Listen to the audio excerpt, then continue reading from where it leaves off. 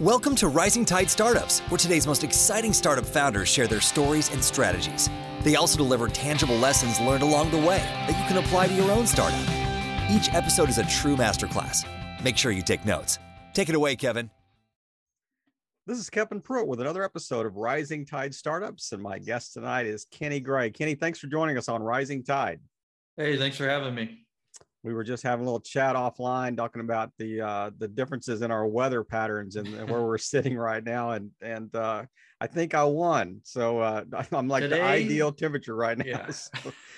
You definitely today. I don't know if I end up at the beach this weekend, then I'll send you a picture. Yeah, that won't be very nice, and that will flip the script for sure. But Kenny, we have a unique way of starting our podcast. I'd like to ask guests, instead of just saying, "Hey, tell us about yourself," I like to ask them a very specific question, and that is, if you and I met at a networking event, how would you introduce yourself to me? That is definitely a tough question. Outside of my name and everything, I guess I would just say I'm a digital marketing enthusiast. I could say I'm a media buyer. I run email, we build websites, or I'm the guy that is, retargeting you with all those ads that you accidentally clicked on and you didn't want, and now we're spending a lot of money on you. But just overall, I'm just a guy who helps businesses help generate traffic and generate their the growth inside of their business, really. And, doing it a strategic way, doing it with the right tools. There's a lot of people out there trying to start something on their own. And if they, start this journey in the right way, they're going to see huge success, or not every time, but you're going to see better success if you, lead with the right foot, you set a good first impression. Some people just want to throw some stuff on the wall. Right. Not always the case. Not going to work like it used to. I mean, your intro made me think, okay, so if I would hear that, what would be the three things that would come to mind? Number one, you're thinking, okay, you used to run your own business and you just kind of figured this out, in the process of trying to market your own business. And you thought, actually it's easier to run the marketing side of things for other people than to do it for my own business. Number two, you literally just started doing this and you're successful at it. And you thought, you know what, this is the service. This is my niche that I'm going to narrow down.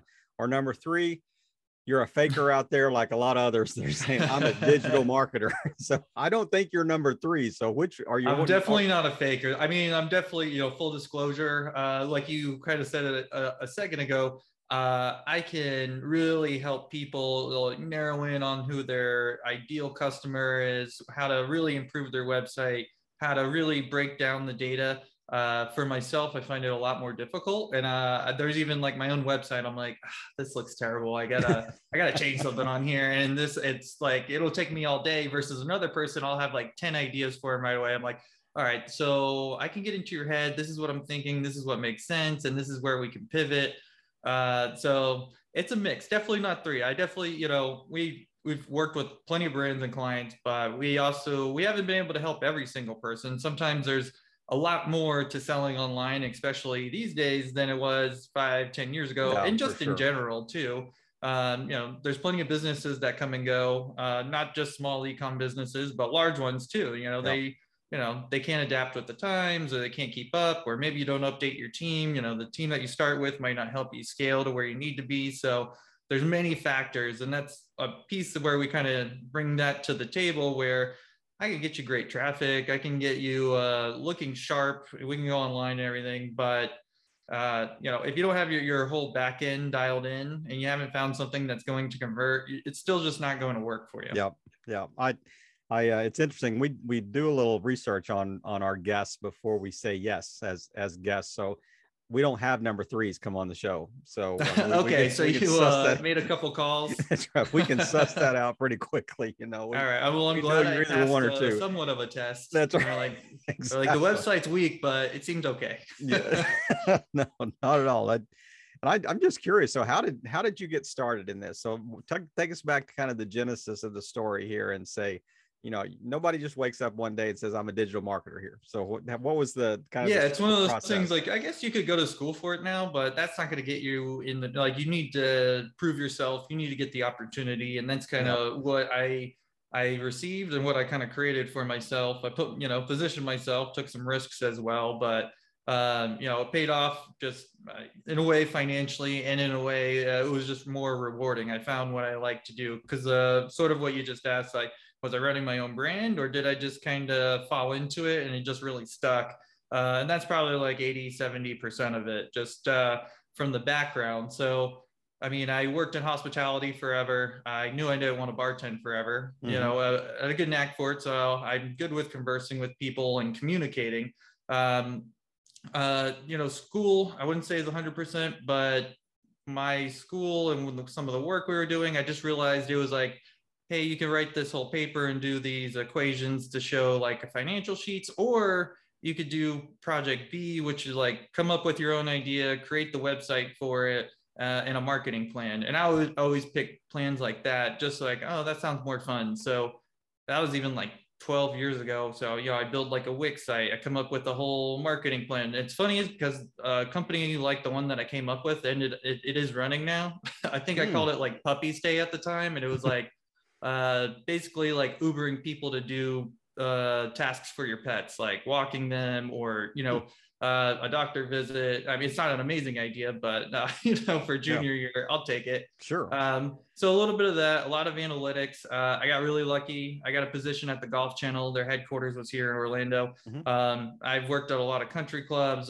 Somehow the golf industry just keeps finding me. I'm not good at it. So if that's a follow-up, I'm not great. I can play, but I'm not great. I feel like that's everybody though. And while I was at the Golf Channel, I really got into SEO, data analytics, and reporting. I had some great mentors there. Did a little social media on like the YouTube side and updating those with an SEO kind of angle towards it all. And then from there, I got with a smaller agency where they let me become a media buyer, and I really understand the analytics side of it. So that it clicked for me right away. And then once that was kind of like, I was grooving there, I was like, I want to learn how to do email. I want to learn how to build funnels. I want to learn how to build the Shopify stores. I want to learn how to run it all. Like, because you start to see all these numbers and you're like, this makes sense. Like, this is awesome. Like, how do you generate that? Or exactly. What's behind the curtain? What cogs are there? Are they actually making this much money? Or are they like breaking even? So there's a lot of curiosity from my end where I'm just like, oh, let's see what's going on there. And it's the internet. And if you find the right places, maybe ask the right people, you can learn anything on the internet, especially with digital marketing. And then that is so true. Yeah. That is, and then I had the opportunity. So I had the opportunity of being with an agency where I got to spend clients' money. I was able to test. I had mentors around me who kind of helped along the way. And then long story short, I kind of outgrew with the agency. I wanted to, I got to a point where I think I can just do it better on my own, freelance for a little bit. That went well enough to where I'm like, okay, well, now I don't have any free time. So let me start building a team around me. And here we are. And we just kind of keep finding that success. So now it's been a really fun journey, learning a lot. And I get the opportunity to help a lot of companies scale. And that piece is rewarding as well. You find that there's a learning curve out there still for companies, like when you say, hey, we can help you with your digital marketing spend. We can help you with your social media. I mean, are there still companies out there, kind of these Luddites, you're going, what's the ROI on that?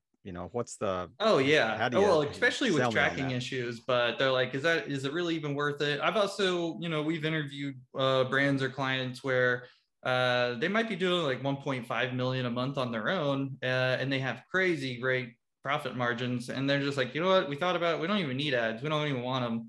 And then of course we were like, well, if you're doing great, you're only going to do much better. So it's going to be very easy for everybody involved. But they're like, no, we're going to keep our costs low, and we're just going to keep doing our organic thing, which is fine. But you could definitely tell difference between some of these companies who finally break through, and then almost anything they put out, it's going to convert, it's going to do well. So there are a few tiers behind, like, Nike or Adidas, who are playing completely, different games, or Coke, whatever it might be. But some of them, we've seen them go from 50K to 100K months all the way to surpassing $1 million a month in gross revenue consistently every month for like the last year or two. So those ones, it's like we figured it out. We have our system for this account. And almost anything we put, it's going to convert great. So you started your own agency what year? Let's see, 2019. So that was fun because just getting everything situated, learning how to do the whole tax piece, and then it's COVID. Then COVID, yeah. Yeah. Fortunately, COVID worked out, I think, great for a lot of online businesses because nobody you're on could leave. E-commerce for sure. Yeah, definitely e-commerce because you Yeah. couldn't leave. So people were ordering a lot more. I don't Mhm. think anybody thought it would last that long either. So in some cases, we had like a snack food brand, and we just kind of created a bulk sale out of that. Where you got to go to the store anyways if you want to get snacks, especially if they're low sugar or keto, which was in this case. Here, bulk order, you'll have them for a longer period of time, less Yep. stress. So we just kind of adapted to what was going on in our environment at the time, and it paid off. I think that, I mean, that is, we could stop right there and you could say we adapted to our environment, and that's the nugget that everybody takes away from the chat, because that's so applicable in so many areas. But so you talk us through size of team. I mean, are you outsourced? Is it all remote? Are you working with people all over the world? I mean, what's kind of the makeup and the location of your team? So the two internal people that are directly under me, we work together almost every day on every account. And then we have multiple contractors because that's just how agencies go. And if you want the best of the best, most people don't want to get hired. They know they can just do it on their own. You might be freelancers or other boutique agencies like myself. So we got Avery, who's in Pennsylvania right now. I'm sure I'm going to get him down to Florida within the next year, maybe one more winter. And it's a great time every time he comes. And then we have Kelly, who's over in Santa Monica. Okay. So it's great to have somebody on the other coast too. Yeah. We have a lot of clients over there. They like to contact me around 8 or 9 p.m. here. Exactly. I'm like, I don't think it's gonna. If it's an emergency for sure, but hey, Kelly, can you kind of cover that one? And then we have a lot of graphic designers. That's I think that's a case by case. One of my friends, Dan Paracino, he's an award-winning video editor. There's another guy, Matt, who's a phenomenal graphic designer and has been working in digital marketing for 20 or 30 years. So he also adds a ton of experience just on multiple levels as we're doing this. He's because he's put the reps in, he has his 10,000 hours. They're hey, this is kind of what I'm seeing. This is what makes more sense. So it's great having that. And then James is in Utah. He's an IT SEO, Lord God, whatever you want to call him. Site structure, dealing with Google, Google My Business, any local SEO. Definitely way more. He's very brilliant. I'll just say that. So he brings a lot to the table and he can execute very, very fast. So, but we create different relationships all over the place. So I think that's huge. And we always refer people to each other, especially if somebody can do a better job, or sometimes teams outgrow a brand and you kind of need to upgrade your system. So it's a great partnerships just going around all over the place. So imagine you and I are stepping on an elevator. We get about 10 floors. You got about 45 seconds. So give me your best great media sales pitch for my company. Oh man, that's tough. I'm not even the best salesperson. So that's the worst question.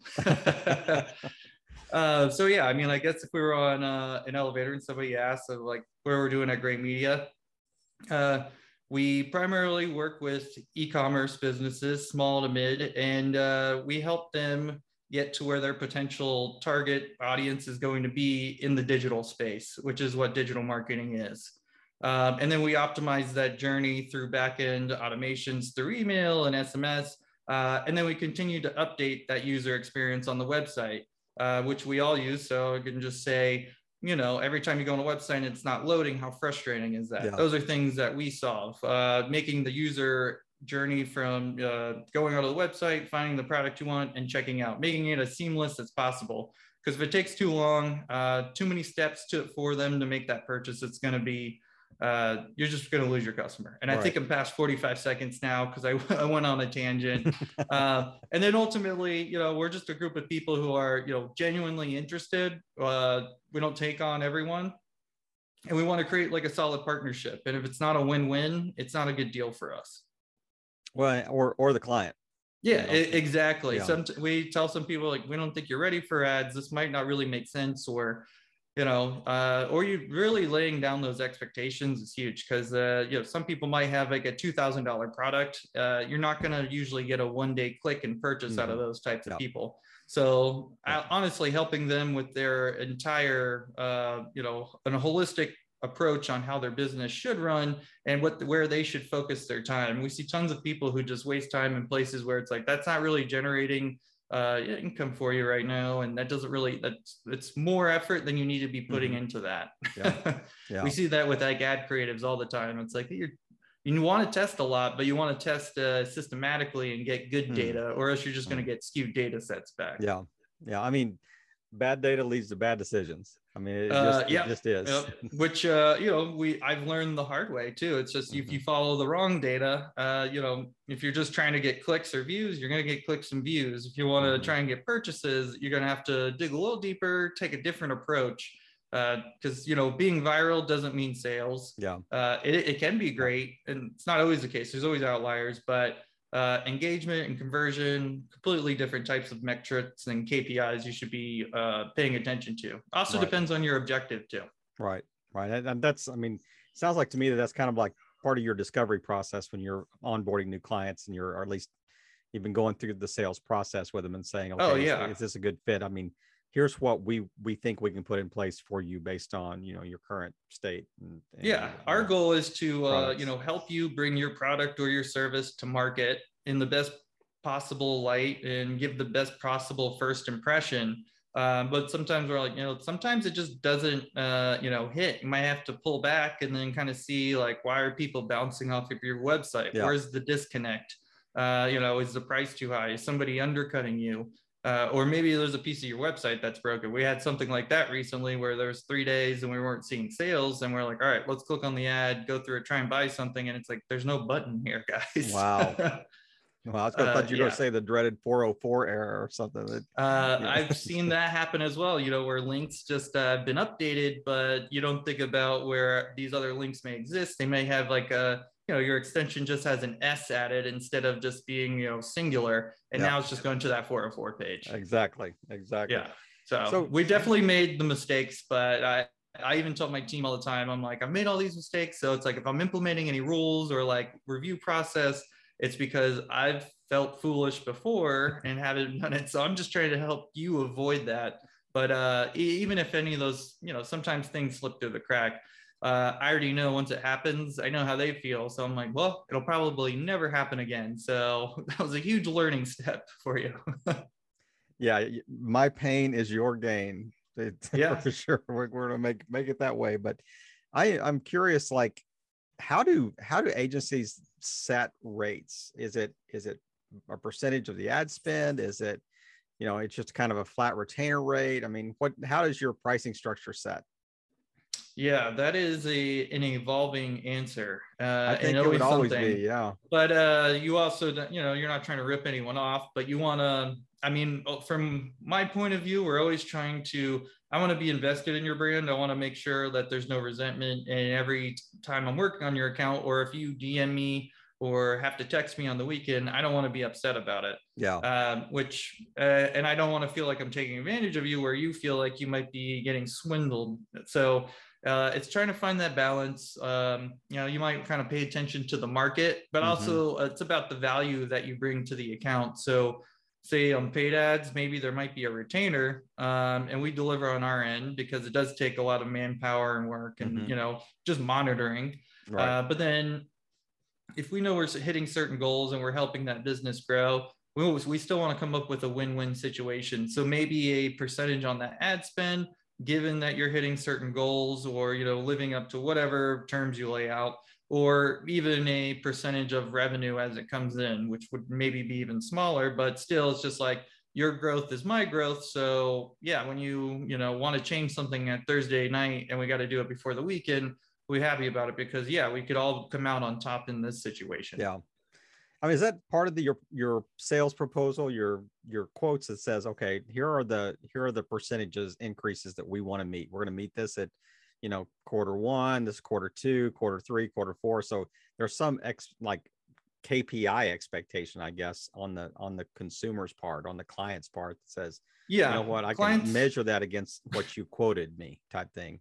Yeah, that is a tough part, and especially with the tracking issues. So if you're trying to go by like CPAs, or if you're trying to go by return on ad spend, those numbers can be really skewed, or Yeah. maybe the pixel glitches on a day and you get a ton of misfires, but it looks like you did an amazing job. We don't want to go by that either. Right. A good measure a lot of accounts are using right now is like a media efficiency ratio.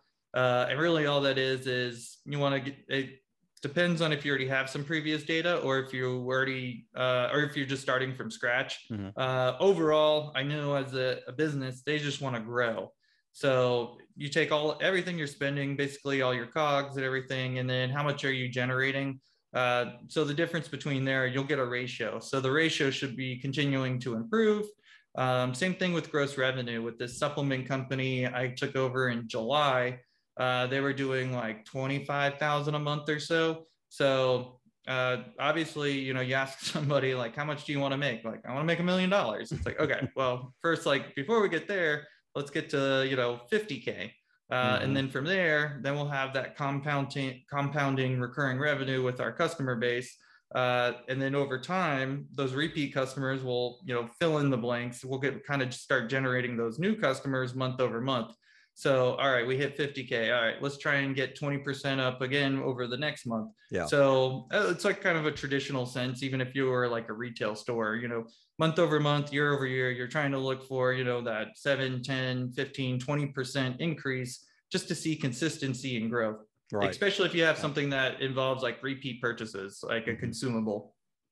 Yeah, I mean, I've heard it's easier to go from 10 to 100 than it is maybe from 0 to 10 sometimes, you know, because once you get definitely that flywheel spinning, it's easier to exponentially grow that. But I'm curious, like you mentioned it just a second ago, you said, you know, hey, I want to kind of convey to my team, you know, here's some policy I put in place or strategies I put in place because of the lessons I've learned, you know, mistakes that I've made in that process, and, you know, learn from that. But if you were talking to, you know, a new founder of a company, regardless of what industry they're in, you know, what are one or two just kind of quick bullet points that you think, if I would have known these when I started in 2019, it would have been so much easier, and it would have made my life easier as a founder. Our team would have been stronger.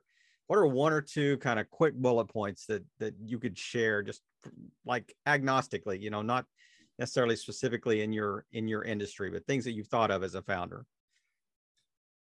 Some things that would come to mind, obviously there's a few, but I guess like if we're going generalized, vague, so I'd say like on a granular level, I'd say just make sure you review your work, give it some space, have somebody else look it over, look at it again, revisit it if you have to. But even like I mentioned before, like, you know, you created all the ads. We do like a post ID method where we have a library of all of our ads, and we use the ideas of those ads to launch everything. Sometimes as you're moving those from the sheet into your accounts, you know, things can get mixed up. Basically, you get the wrong number, or the wrong number post over. Same idea when we're doing Google. You might be, you know, the copywriter might send over all 15 of your headlines. You go copy paste them over. And sometimes they put like quotations around it just by like a default that you don't see in there. Right. So if you're just copy pasting, listen to a podcast, maybe you're hungover, you might not be paying attention to everything. And then spelling errors, that's a huge one. I worked on a keto brand where the CMO was like a English professor at Duke. I had no chance. No chance. Grammarly will not help you. No. So I was, you know, new to copywriting when I was writing for ads and emails. So I was helping on that side. And what was it? I was using an ellipses, which is 3 periods, only 3 periods. I thought I'd make it more conversational and add a bigger pause for, you know, theatrics. So I put 5 periods, and man, she tore me apart. She was just like, all right, first of all, if you're ever going to use an ellipses, which I had to like Google and then see how to pronounce it, she was like, it's 3, not 2, not 5. It has to be 3. I was like, okay. And then she kind of backed herself up, like, this is what I used to do, and this is why I'm right and you're wrong. That's funny. And I just had to eat it. I'm just like, I'll make those updates right away. You said, hey, it's 4 if it's at the end of a sentence, right? You get to add a period on the end of it. So I'm gonna have to Google it now. I got to download Grammarly. So yeah, review your work, because and double check. You might get another set of eyes on it. You might have capitalized something that didn't need capitalization.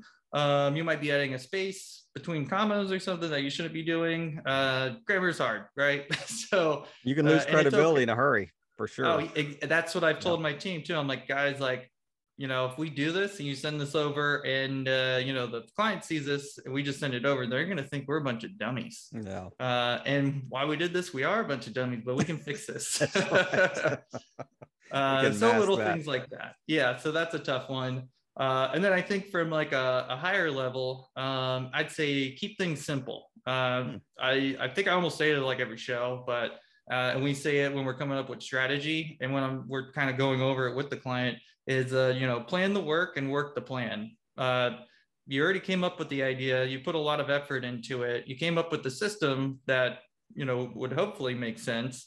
You need to give it some time to develop, because that's how marketing, that's how advertising, that's how sales work. People aren't just like, hey, I came out with a beverage, you want to try it? It's $5. It's like, I don't even know who you are. Yeah. You know, show me some videos over the next week, do a TikTok dance, and I might click on your website. And it's got to be a TikTok dance. No, I mean, if it works for you, it works. That's exactly right. I love those, and they're simple but so true and so, you know, powerful. I mean, I've been doing this for 4 years, and I don't think anybody has ever really pointed out the idea of, I mean, that others have said, you know, keep it simple and niche down and all those things, but I don't think anybody's ever really been so pointed at that says review your work. Oh yeah. You know, your work is your brand. Your work is the reflection of who you are and the work you do and the quality that you provide. And, you know, if you send out crappy work, you're going to have a crappy, you know, perspective. The client's going to have one of you, you know, they're going to equate the work with who you are, you know, and it's, absolutely. It's I'm a big activities and sports guy. So I find it really fascinating, you know, how some of these athletes become amazing, even, you know, they're average people, but you know, you find success in those details and those little wins. So like all of those reps, all of those at bats, all of those hours you're putting in, like it adds up and compounds over time, and that's where you find your big wins.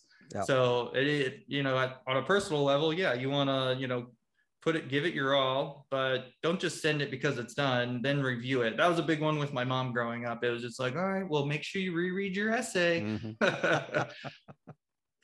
Yeah, there's a story that I think it was Kobe Bryant, that I think they were practicing maybe for like a dream team, you know, and he's out there early practicing, and a guy comes out and one of his teammates is out and he's playing and he's practicing. He really puts in the work, and he's tired and he's ready to go, and he starts packing up, and Kobe is like, where are you going? Why are you leaving? You know? And the guy said, are you kidding me? He said, you know, I put in so much work, and you know, he said, I left the gym and Kobe's still there.